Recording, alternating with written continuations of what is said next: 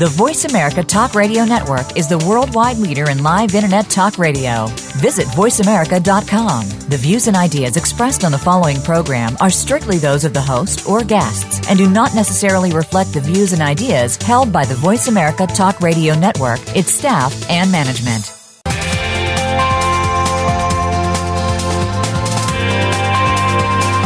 Welcome to a very refreshing hour of business talk. This is Internet of Things with Game Changers, presented by SAP. The best-run businesses run SAP. You'll hear from the innovators who know how to use game-changing technologies and business strategies to shake up the status quo in your company's future with totally new sources of information that will change the way you run your business. Now, here's your host and moderator, Bonnie D. Graham. Welcome, welcome, welcome. If you want to run with the Game Changers, you're in the right place. We always say it, we always mean it, and we think it is true. What's the buzz on the street today? Well, I have an interesting buzz from an author named Andrew Miola, M-E-O-L-A. I've quoted him before on some of our Game Changers shows. He's certainly out there with timely information. I have an article from him in Business Insider dated December 19, 2016. I'm just going to read you one sentence from the article to set the stage here. Andrew Miola said, "We are headed for a world that will have 24 billion IoT, that's Internet of Things devices by 2020. Now, let's do a little bit of math. We're here in July 2017. 2020 is just on the horizon. You can almost touch it and taste it and feel it. 24 billion devices, that's a lot. So let's talk about what this means to us. Well, to bolster our personal safety and our business security, you know what I'm talking about. We're cheering on the Internet of Things. Yes, we want sensors. Yes, we want connectivity. We want devices. We want our systems integrated in our services. We even want smart homes, smart cars. We want everything to be smart and talking to each other. But wait a minute. Think about this. Cameras, let's use that as an example. Ubiquity, that means they're everywhere. Some are out in the open, some are hidden. We have cameras on car dashboards. We know about a lot of police reports recently. We have wearable cams on bodies. We've got hidden cams in homes, think nanny cams, and businesses to catch people doing bad stuff when they're not supposed to be, when they think we're not watching. If you watch crime shows on TV, you'll see somebody in the crime unit saying to the local store owner or cop, "Hey, can we get the footage on that camera? You've got 3 cameras facing the street and the crime was committed last night between 10 and 12. Let's see." And they'll send somebody to collect all the footage, the recorded footage, and try to put together the crime scene. Oh my. Sounds exciting, sounds great. But wait a minute. Hold on, there's a catch. These advances make us and our private, you know where I'm going with this, and our private information vulnerable to prying eyes, prying ears, hacks, cyber attacks, intrusions on our privacy, whether it's just walking down the street. I'm thinking of Do What Diddy Diddy, the song. There she, never mind. I'm thinking of our personal information. If you have a wearable medical device and you're transmitting personal health data to a physician or a hospital, how do you know who's going to see it? Maybe you don't want anybody else to see it but your doctor. So, question on the table today. Will Internet of Things, the Internet of Things, we're going to fondly call it the IoT, will it help make the world safer or just more complicated? And what price will we ultimately pay? This is an ethical issue. It's a future issue. It's a today issue. It impacts everybody. I have 2 very special guests who are going to help us kick this topic around the virtual roundtable here and figure out what we think is going to happen. In just a moment, I'll be introducing you to a newcomer to Game Changers. He is Ravi Kondamur. He's a platform architect at SAP, and when I introduce him, he'll tell us what that means. And joining us is a returning guest, Adam Mardini, Chief Architect with Customer Innovation and Enterprise Platform at SAP. Gentlemen, welcome. And now, hi, and Ravi has sent us a quote from Khalil Gibran. Anybody scratching your head? Come on, you know, 1883, 1931. He was a Lebanese-American artist, poet, and writer of the New York Pen League, and he was considered a literary and political rebel. Aha! His romantic style was at the heart of a renaissance in modern Arabic literature, and he's chiefly known, I'll tell you now why you know his name, chiefly known in the English-speaking world for his 1923 book, The Prophet, inspirational fiction. Let's just stop there. So here's the quote Ravi has selected for us today. Quote, "If you reveal your secrets to the wind, you should not blame the wind for revealing them to the trees. Ravi Kondamore, such a pleasure to welcome you. How are you, Ravi? I'm good, Bonnie. Thanks for having me over. We are delighted to have you over. I wish you were sitting next to me in the office here. And I'd love for you to tell us how you picked the quote. We're talking about connectivity. We're talking about sensors, maybe spying and hacking. So how would Khalil Gibran relate this topic from the wind and the trees to our modern day issues? Go ahead, Ravi. Okay. Good morning, good afternoon, good evening to all the listeners out there. When Khalil Gibran made this quote almost 100 years back, we really don't know what the situation or the circumstances were that made him make this quote. But in the next few minutes, we will see how relevant it is to today's lifestyle that we lead. Connectivity is changing the whole is making a large impact. Right? We live in an extremely connected world.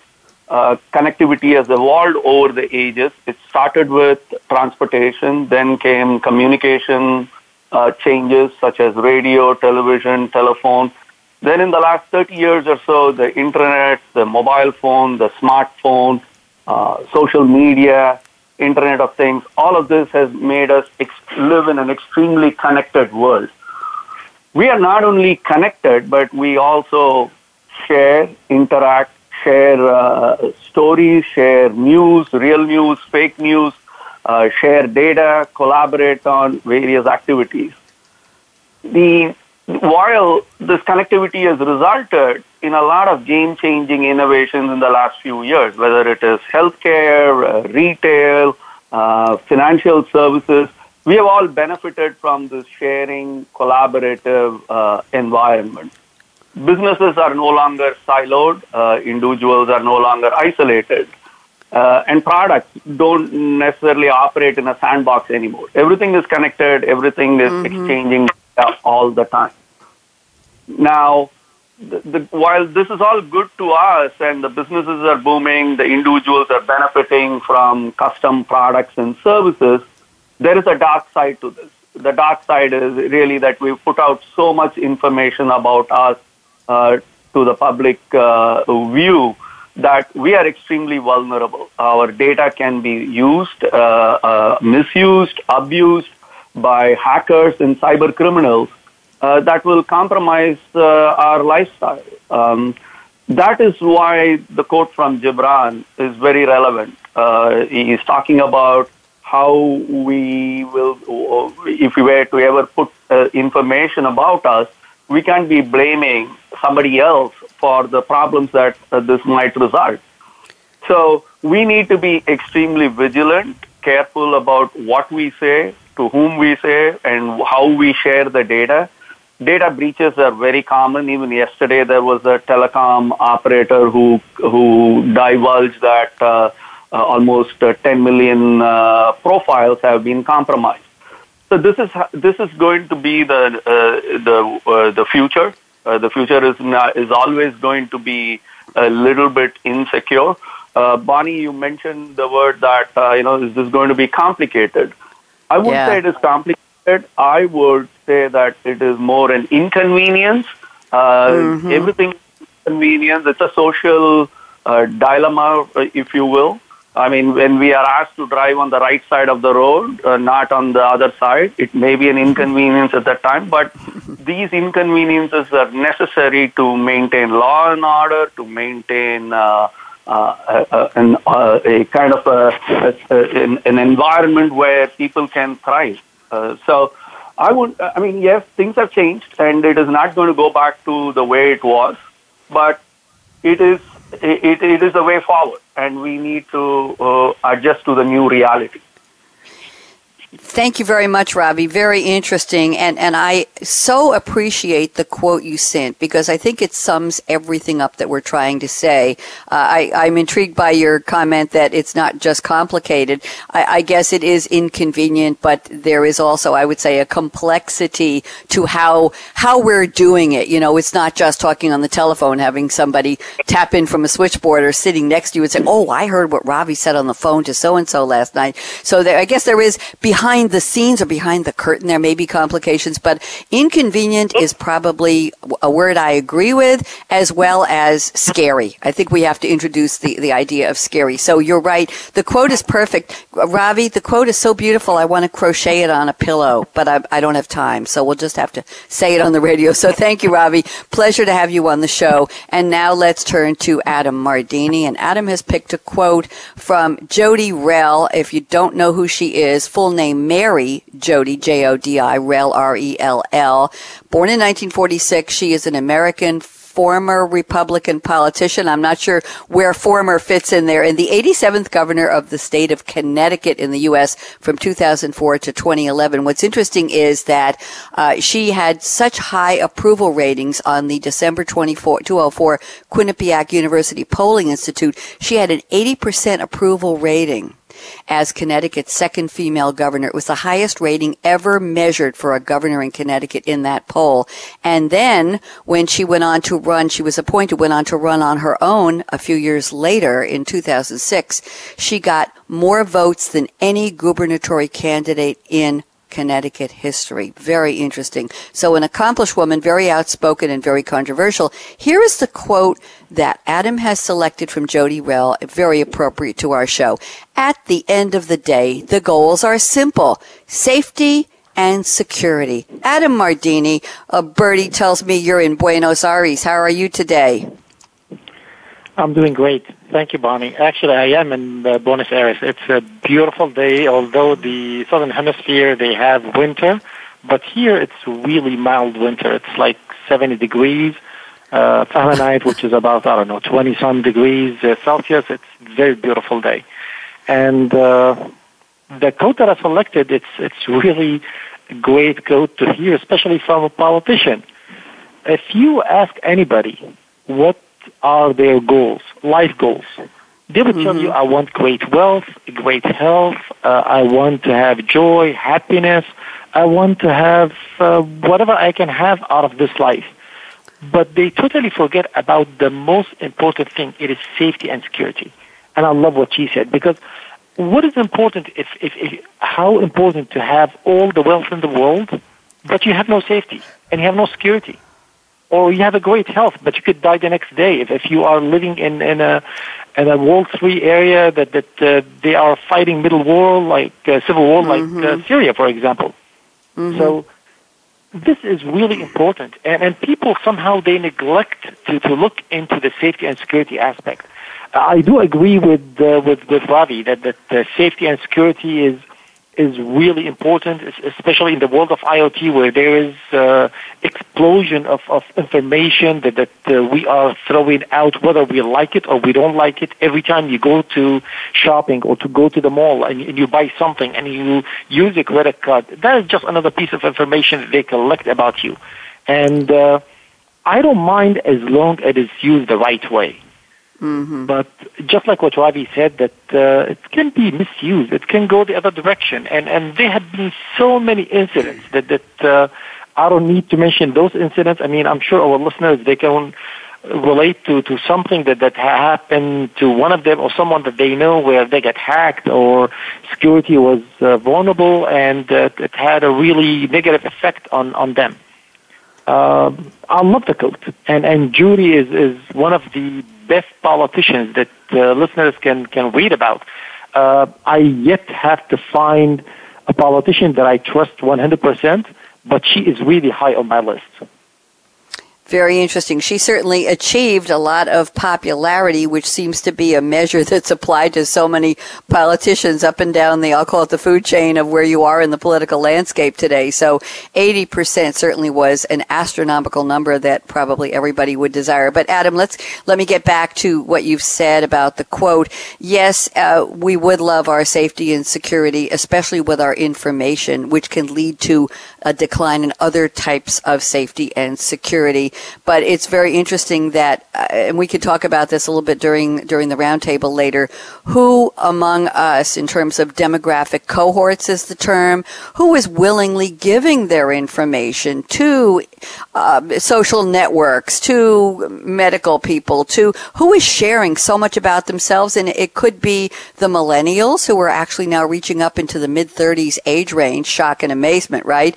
But who among us are willingly sharing information, and as Ravi so aptly quoted Khalil Gibran, telling the secrets to the wind, which is telling it to the trees. So a question that arises, gentlemen, in my mind is, whose responsibility is it to decide what level of security is applied to what parts of the information we share over our sensors? So, for example, if we have a smart refrigerator, I mentioned smart homes, we have a smart refrigerator, and it's saying, Ravi is out of milk and eggs, and it sends you a message, Ravi, stop by the such and such store on your way home and pick up milk and eggs, or else we're going to order them from Amazon with 2-day delivery, and don't worry, it'll go on your other credit cards, so you don't have to see it on your main card, blah, blah, blah. Do we want something to be taking that much control of our lives with information we've given it permission? This is an ethical, moral question. Is it a governance question?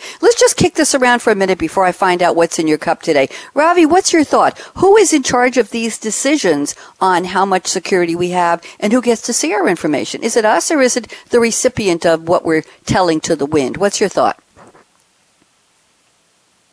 Well, the technology is always going to push the envelope, right? And that is what we are seeing by smart refrigerators, smart toasters. You can infuse smartness to almost every device today because the sensors are out there that can hear, smell, process data, make decisions. So, however, as an end consumer, do I want somebody to make the decisions for me?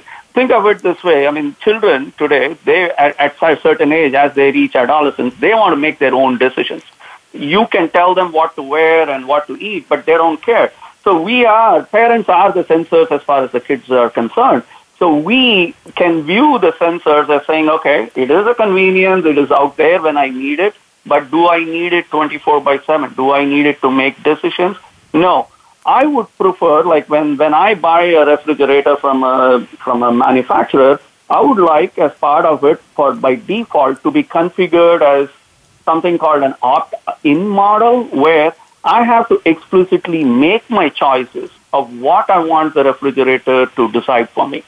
Now, I don't want that behavior to be out of the box, but knowing that it is there will allow me to make an informed decision and turn it on when I'm not able to do it on my own. The opt-in model is what we need for all these smart devices. Yes, there are certain other devices like sensors out there on the road, monitoring the traffic or monitoring the temperature, all these, right, or surveillance cameras out there. Yeah, we don't have a choice because those are all deployed in the public forum. So when it comes to the public forum, yes, the government can make those decisions, and we know that we are being watched. But then inside the privacy of my home, I need complete control and autonomy of my decisions.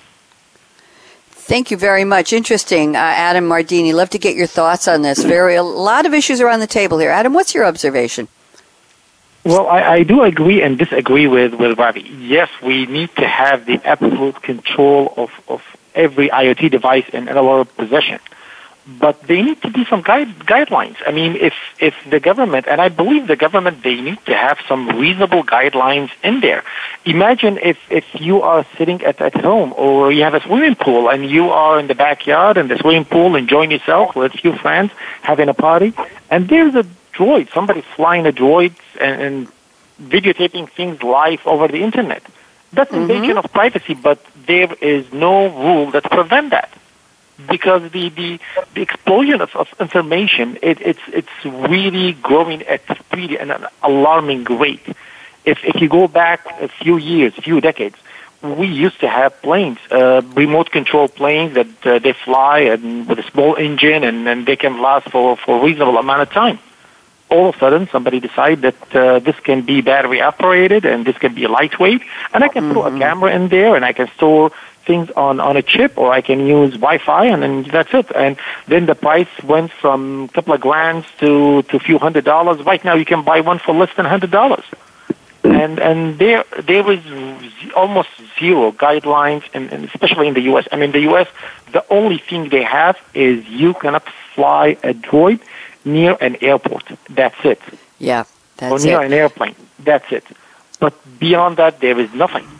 Which very interesting. What is the privacy? And that's a great question. There's a very provocative, sexy ad on US TV now. Ravi, I don't know, and Adam, I don't know if you've seen it, but it's very popular. It's probably viral within the first 2 minutes. Some sports star, a young man, very attractive, is in his briefs, shall we say, and he's in a hotel. And he steps out to check a noise in the hall or get the newspaper under the door, something, and he locks himself out. A maid in the hall is coming down the hall with her cart, and she sees him and recognizes him as somebody very famous and very popular. She very quietly slips her phone out of the apron on her uniform, snaps a picture, and instantly transmits it to social media. She lets him back into the room, realizing that he has lost his key, that he's locked out, and he goes back in the room. Within seconds, you see that image transmitted all over the world on the internet. You see the reactions of men and women and boys and girls saying, "Oh my," the admiration actually. And you see the woman, the worker, smiling like a Cheshire cat. And then the man is back in his room and he checks his email, and he realizes that the photo of him caught in his underwear in the hall has gone viral within seconds. He smiles.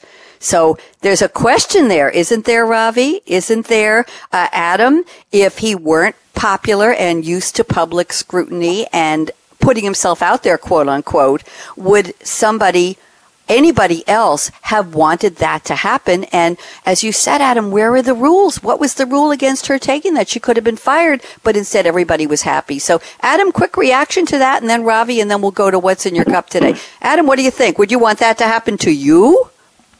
Absolutely, positively not. I mean, that is in no way that, for goodness sake, I mean, that's a scary thought just to close my eyes and just think about it. So the answer is no. The short answer is no. The long answer is no, no, no, no, no. Well, they're glorifying this. They're glorifying this unregulated privacy. And the idea, I guess, is like if you're throwing out a chair, you put it on the curb, anybody can stop by and pick up the chair because it's become public property. It's garbage at the street, right?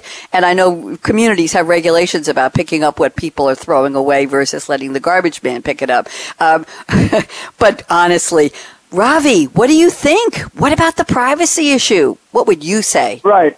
So if you look at, I mean, the character you just mentioned, he is a celebrity, right? For them, this is a way of life. They've always been under the eyes of paparazzis, constantly being harassed and accosted, right? That's not new to that person.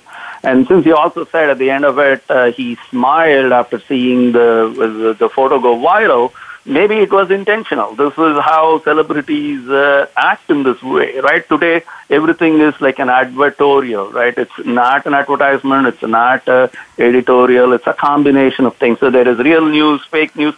So personally, I wouldn't want this to happen to me. And I know it's not going to happen because I'm sure the maid doesn't care about me. And I'm not a celebrity. It's not going to go viral. So there is no loss, no gain there. So I don't think that's a problem for a normal human being, but, normal people.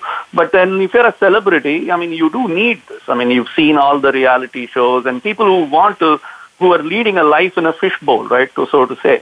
There's a lot of people who want that glitz and glamour, who want to be, constantly in the limelight. So absolutely. For them, it may be a boon. But for, most of us, this is just, again, another inconvenience, and it probably will fade away quickly in today's, extremely, extremely, noisy data deluge environment. I found who it is, by the way. It's Cristiano Ronaldo, Ronaldo. Okay. And it was an Optimum. Right. Right. Football. He's a Real Madrid star. He's locked out of his room. It got thousands of likes. He's a famous football player, and he has posed for underwear collections before. It's an Optimum, which is a New York Cablevision, now Altice. That was their commercial, and it's all over the web. It's on alltvspots.com, and it's called, Optimum commercial, Cristiano Ronaldo locked out of hotel room. So there you go. Anyway, very interesting. I thought that would be a little provocative, and of course, gentlemen, it's an extreme example because, as you said, Adam, no. We don't want that. He welcomed it, but there was still an edge of privacy, and I thought it was a very bold commercial. But it certainly does talk about, it wasn't a sensor, it was a camera, but IoT is everywhere. It could have been caught on a hotel camera as well and gone viral. So you know what? Now it's time to give the two of you a little pause. But before we take our break, we'd love to know, well, I know where you are, Adam Mardini. Ravi Kondamore, where are you calling from today? And what do you love to drink? We want to get a little personal with you, Ravi. So what's the favorite thing you love to drink any time of the day, anywhere in the world? Ravi, go ahead. Yeah, I'm in Cupertino in a home office. It's overlooking my backyard, and my wife has done a phenomenal job of putting all the plants, and it's blooming. This is the right season for all of this. I like to drink yogurt buttermilk blended drink called Chas. It's kind of the spelling in English would be CHAAS. This is an Indian drink. It is a diluted buttermilk infused with roasted cumin, salt, and a little bit of cucumber. It's a very refreshing drink for the summer, especially after a workout or after a long run. This is very invigorating, and people in India drink this all the time to beat the heat. It keeps you hydrated and it cools you down. So that's the drink I have. It's about 7:30 here in the morning, and the sun has come out.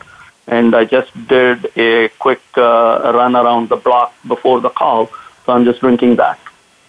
Well, I have to tell you, Ravi, that we probably had about 4,000 or 5,000 guests on Game Changers Radio since I started this gig, if you will, in October 2011, and I think you are the first one to use the term or tell us about Chas. And I did look it up on Wikipedia. As Adam knows, I love to be quick on the button here with Wikipedia and with Google. And Chas, pronounced Chas, and known by several other names, is a yogurt-based drink popular across India. In Indian English, it's often called buttermilk. Very interesting. My dad, who passed away over 20 years ago, Ravi, he was a doctor, a physician, and he would go with my mom to nice restaurants.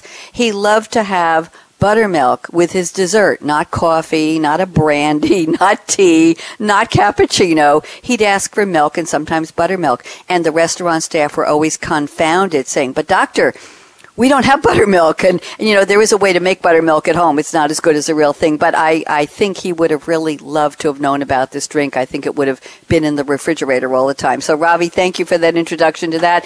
And Sir Mardini in Buenos Aires, what are you drinking today? Is there anything special that's local you'd like to tell us about? Well, I'm drinking the Office instant coffee, and it tastes horrible. And I would love to drink my usual coffee in the state. I travel around the world, and I collected coffee from some of the really great spots in the world, and I got to taste really great flavors. And also, I like to drink tea. There are one region in Hangzhou in China that produce one of the best tea in the world.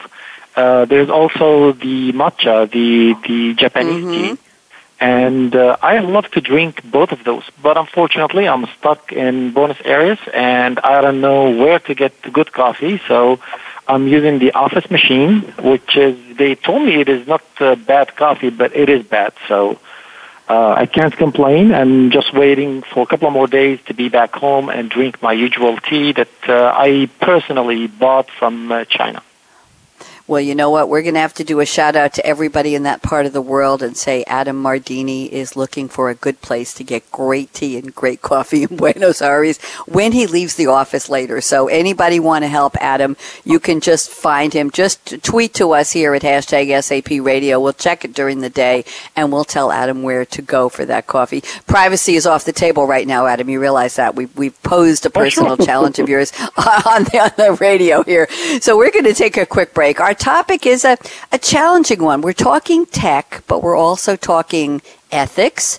We're talking decision making. We're talking governance. We're talking whose decision and whose job is it anyway to protect our privacy while we are invoking the power of IoT sensors everywhere to help us be safer and more secure, our personal lives, our business lives, our information. What is the trade-off? What price will we ultimately pay, or will we be rewarded for sharing so much information? So much more to talk about with my very special guests, Ravi Kondamore and Adam Mardini, both at SAP. Ravi, before we go to break, tell me, what is a platform architect, please? What do you do? Well, I'm part of the Global Center of Excellence team. I work exclusively on products related to big data, machine learning, data science. In my previous life, I used to be a hands-on developer, but in this new role, I'm helping customers of all sizes, all verticals, all domains, help transform themselves into a data-driven company. So what it means is, like we said earlier today, or in all this, the conversation the last 30 minutes, it's all about data. Everyone is sharing data. The businesses are exploiting the data. Whether you're giving out the data willingly or unknowingly, doesn't matter. Data is being generated off your presence. And I work with companies to exploit the data. I mean, exploit is not a good word, but to really harness the data for intelligence, insights, and action, so that they can produce the products and services that the customers are willing to pay for, that their customers are willing to pay for. Thank you very much, Ravi. So now you've really earned the break. So we're going to say to the audience, don't even think of touching that mouse, that app, that dial, or that drone. And by the way, somebody at the handle drone_EN has retweeted my tweet. Adam, I was tweeting while we were talking. I said, with drones flying over your home and sharing video of you, where is your privacy? With the hashtag privacy, hashtag drone, and drone_EN has already retweeted that. So whoever you are, thank you very much. And we're glad you are on board listening to the show. So don't even think of touching that mouse, that app, that dial. We will be right back. 90 seconds is all we're taking. You don't want to miss the rest of the conversation. IoT, game-changing our security for good or for bad. Adam Mardini, Ravi Kondamore, stick around. Kevin, out. When it comes to business, you'll find the experts here. Voice America Business Network. The pace of innovation is moving faster than ever, and the future of business will be defined by how quickly business leaders adapt to accelerated ongoing change. Insights from totally new sources of data, sensors that capture and share what is happening in your business environment, and the tools to understand it and act on it. These are shaping the definition of future success. Join our experts as they analyze and discuss how business leaders can shape the future of change. Internet of Things with Game Changers is presented by SAP. Visit www.sap.com. If you think you've seen online TV before, let us surprise you. VoiceAmerica.tv is online now. The leader in live Internet talk radio has done it again. Multiple channels, a state-of-the-art viewing experience, live and on-demand programs streaming 24 hours a day. It's exactly what you want, when you want it. VoiceAmerica.tv. From health and wellness to business, sports, and everything in between. Discover our new world. Visit VoiceAmerica.tv now and experience the future of online television. VoiceAmerica.tv. When it comes to business, you'll find the experts here. Voice America Business Network.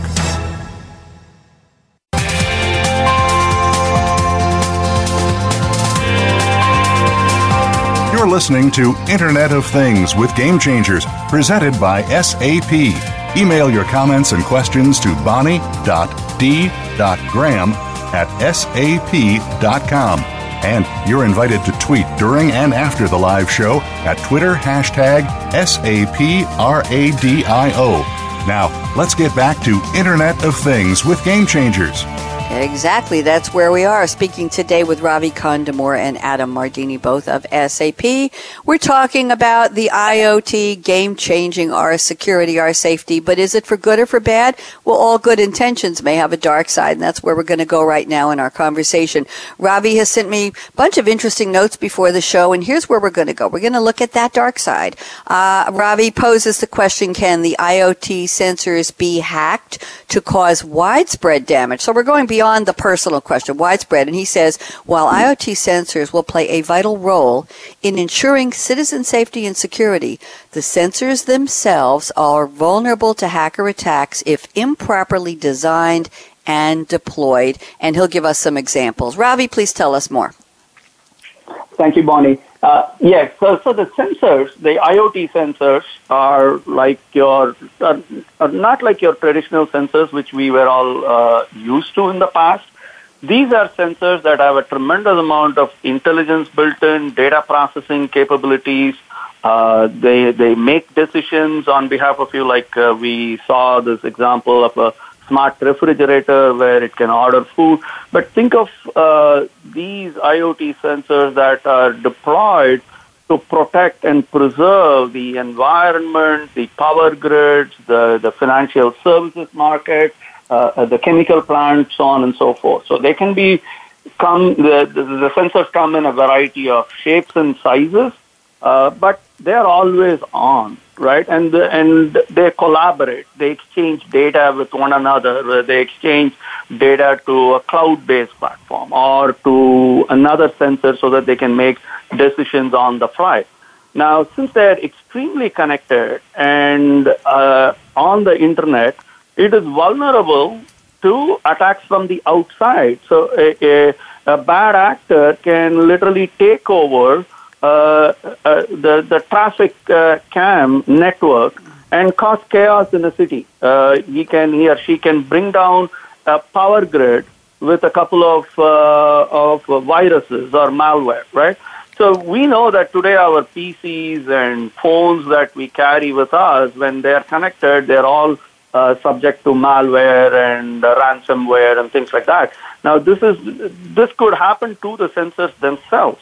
The sensors need to be protected, then physically, not only physically, but also architecturally by design. So there's multiple layers of the sensors, everything from the sensors that senses the environment, that picks up the data, to the operating system, to the processing layers, to the connectivity layers. Every layer of this is vulnerable to outside attacks.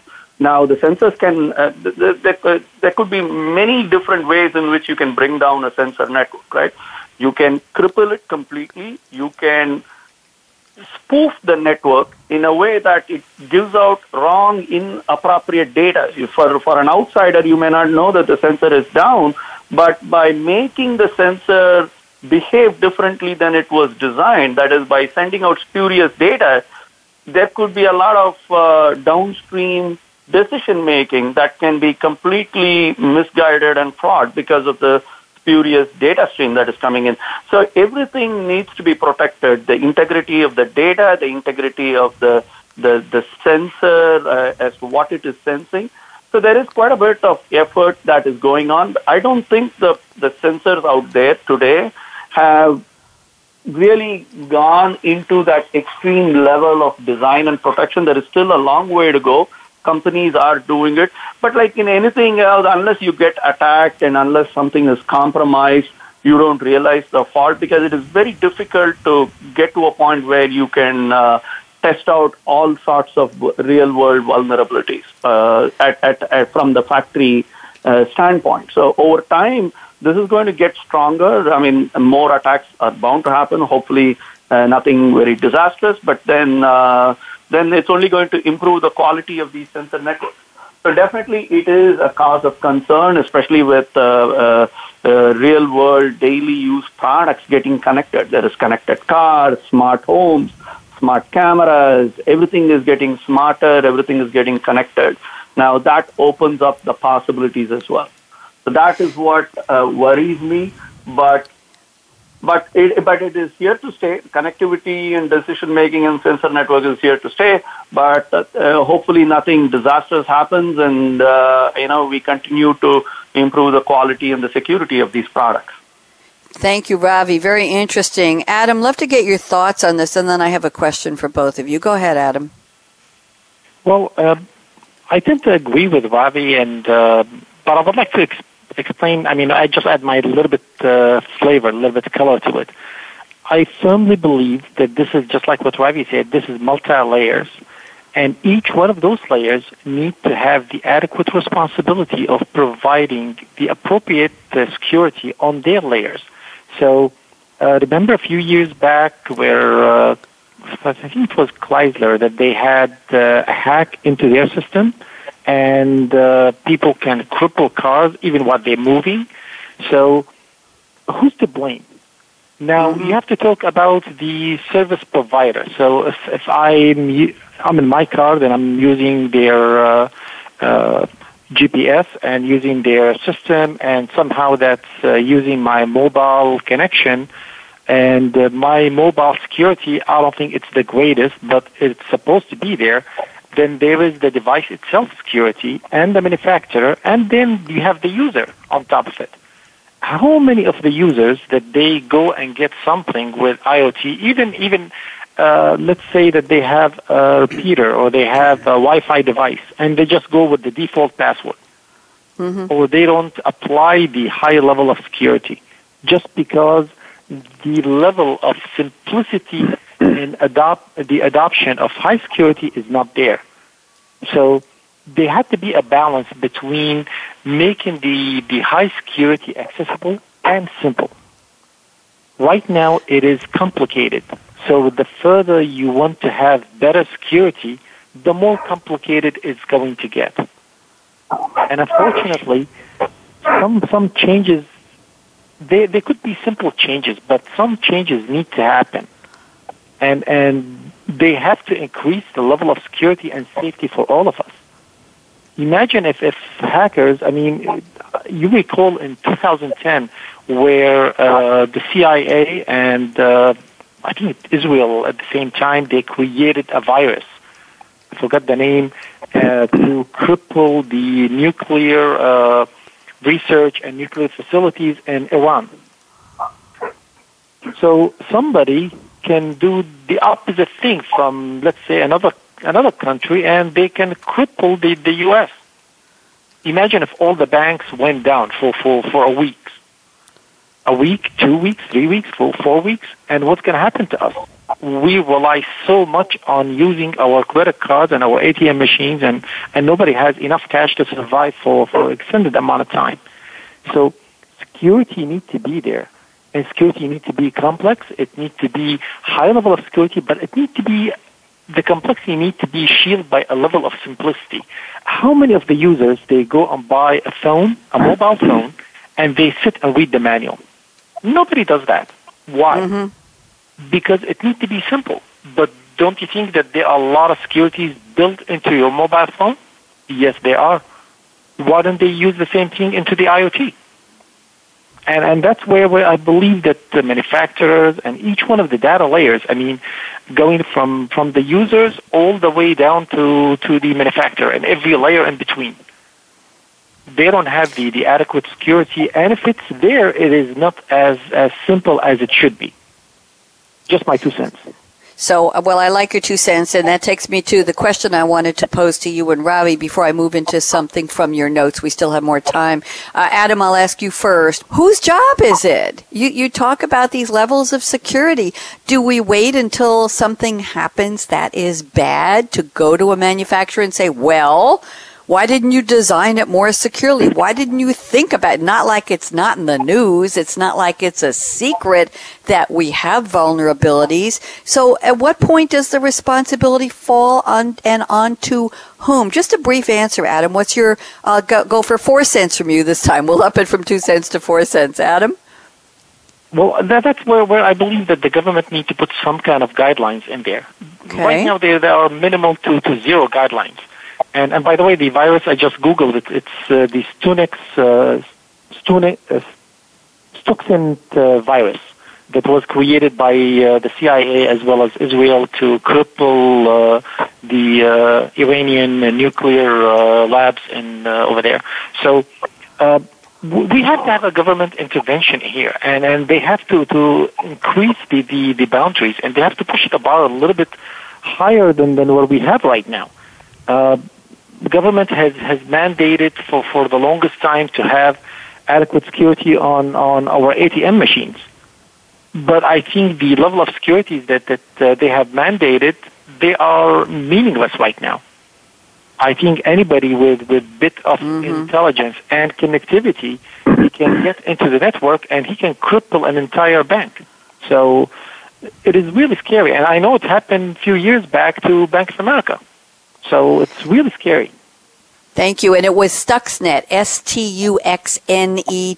That was they call it the flame computer virus to slow the Iranian nuclear centrifuges. That's the one, right, Adam? Correct. Stuxnet, yes. Very interesting and hard to pronounce, I might say. Ravi Kondamur, we don't want to leave you out of this. What do you think? Is it a question of more government governance? Is it a question of, in the U.S., for example, should the states be legislating on this? Should this be a level of security and ethics/morality on the part of the developers of these devices and the software that goes with them? Ravi, what's your take? Yeah, this is a combination, right? I mean, I don't think this can be decided by a single entity to everyone's satisfaction.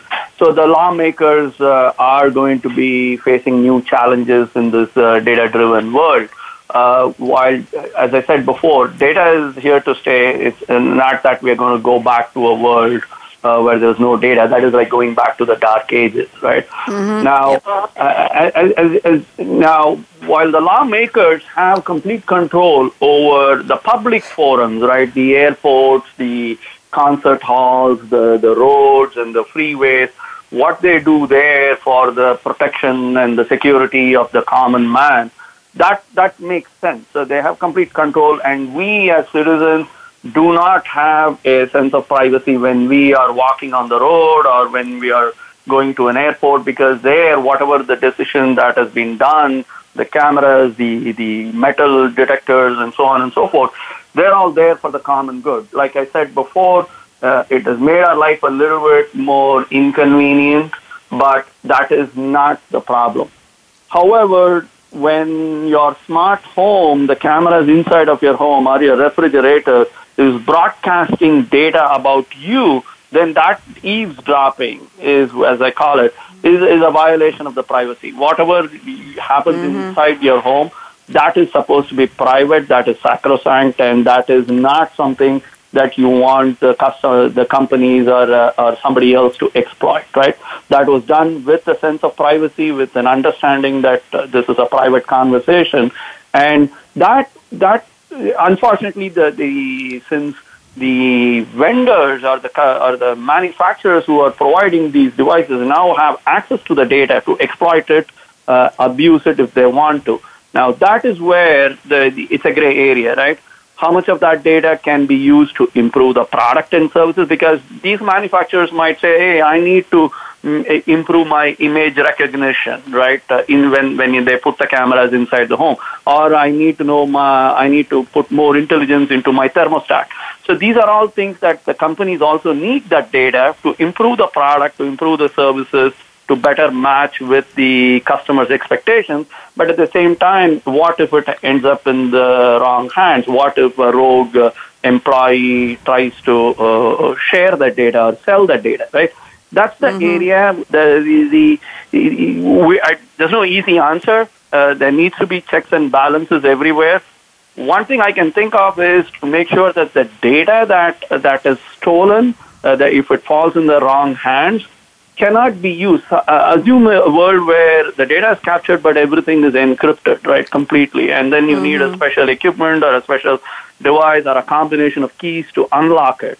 And that may be one way where the data is never stored in clear text. So even if the hackers get access to the data, they can't do anything with it, right? And there are certain technologies that are coming in. We'll talk more about it during the closing arguments. But that's the technology that we may be requiring. We need it.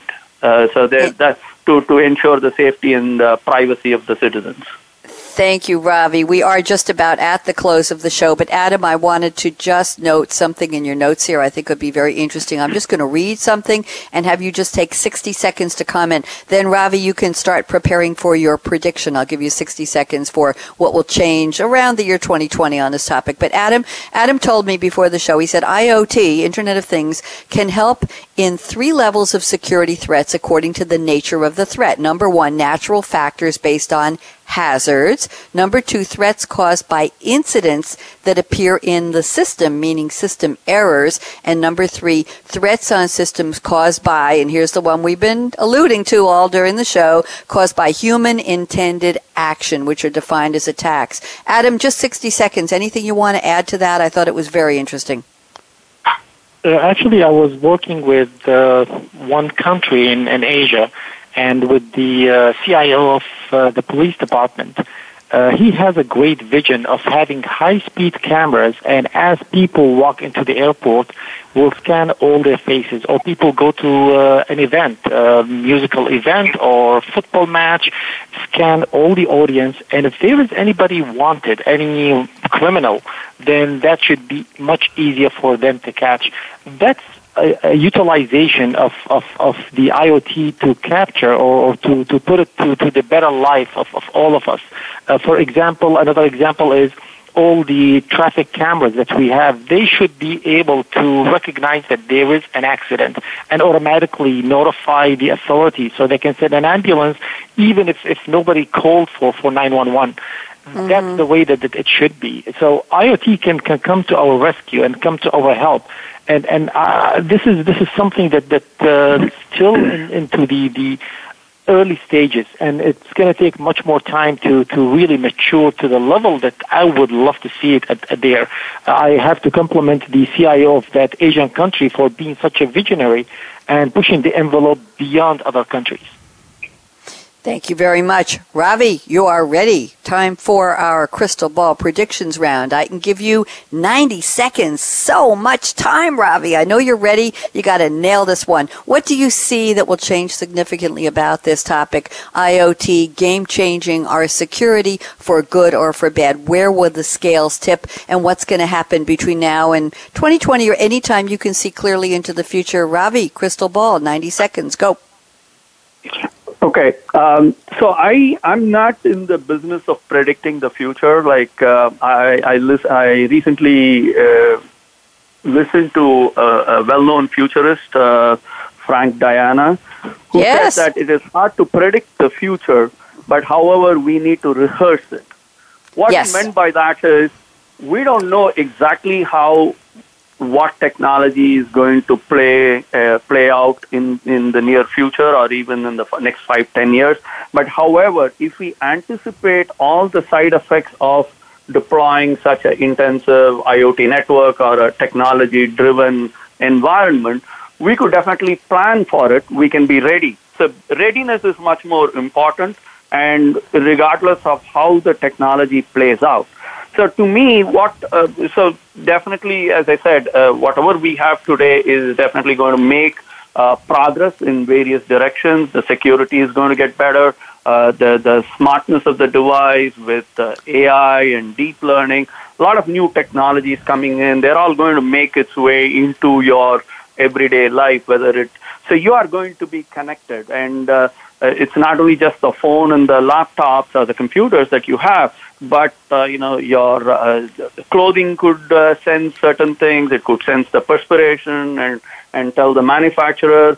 Your shoes can get smarter. All these things are being experimented. Mm-hmm. But while this may be an extreme example of being connected, but definitely it is used to improve our lifestyles. But what is more interesting is how this IoT network can be used for the public good at large, like what Adam mentioned about sensing an accident and then immediately notifying the authorities.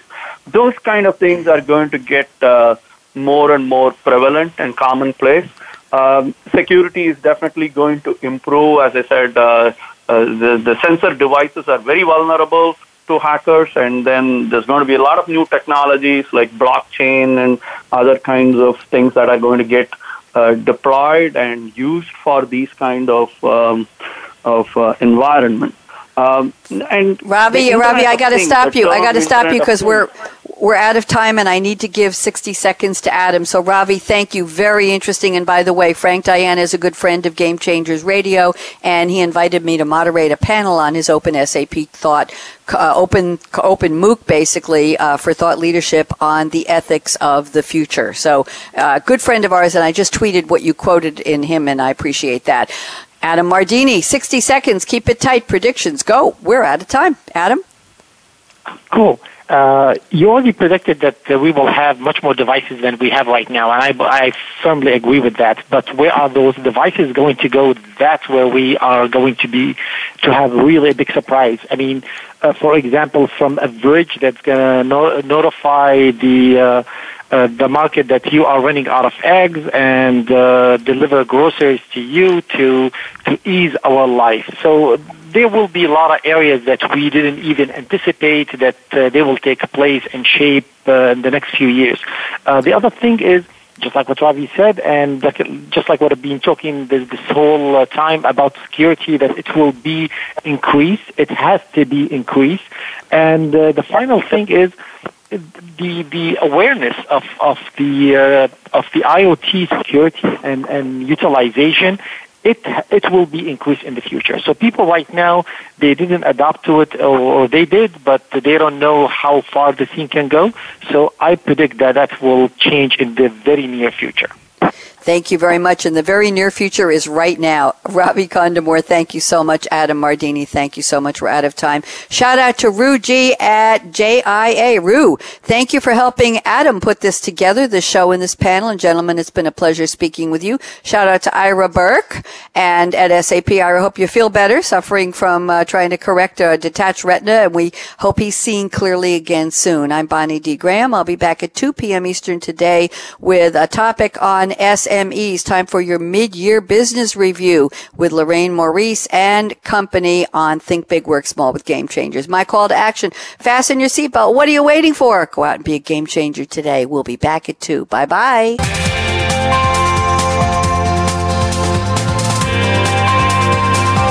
Thanks again for tuning in to Internet of Things with Game Changers, presented by SAP. The best-run businesses run SAP. To keep the conversation going, tweet your questions and comments to Twitter, #SAPRADIO. Please join host Bonnie D. Graham again on Thursdays at 7 a.m. Pacific Time, 10 a.m. Eastern Time on the Business Channel. We wish you a positively game-changing week.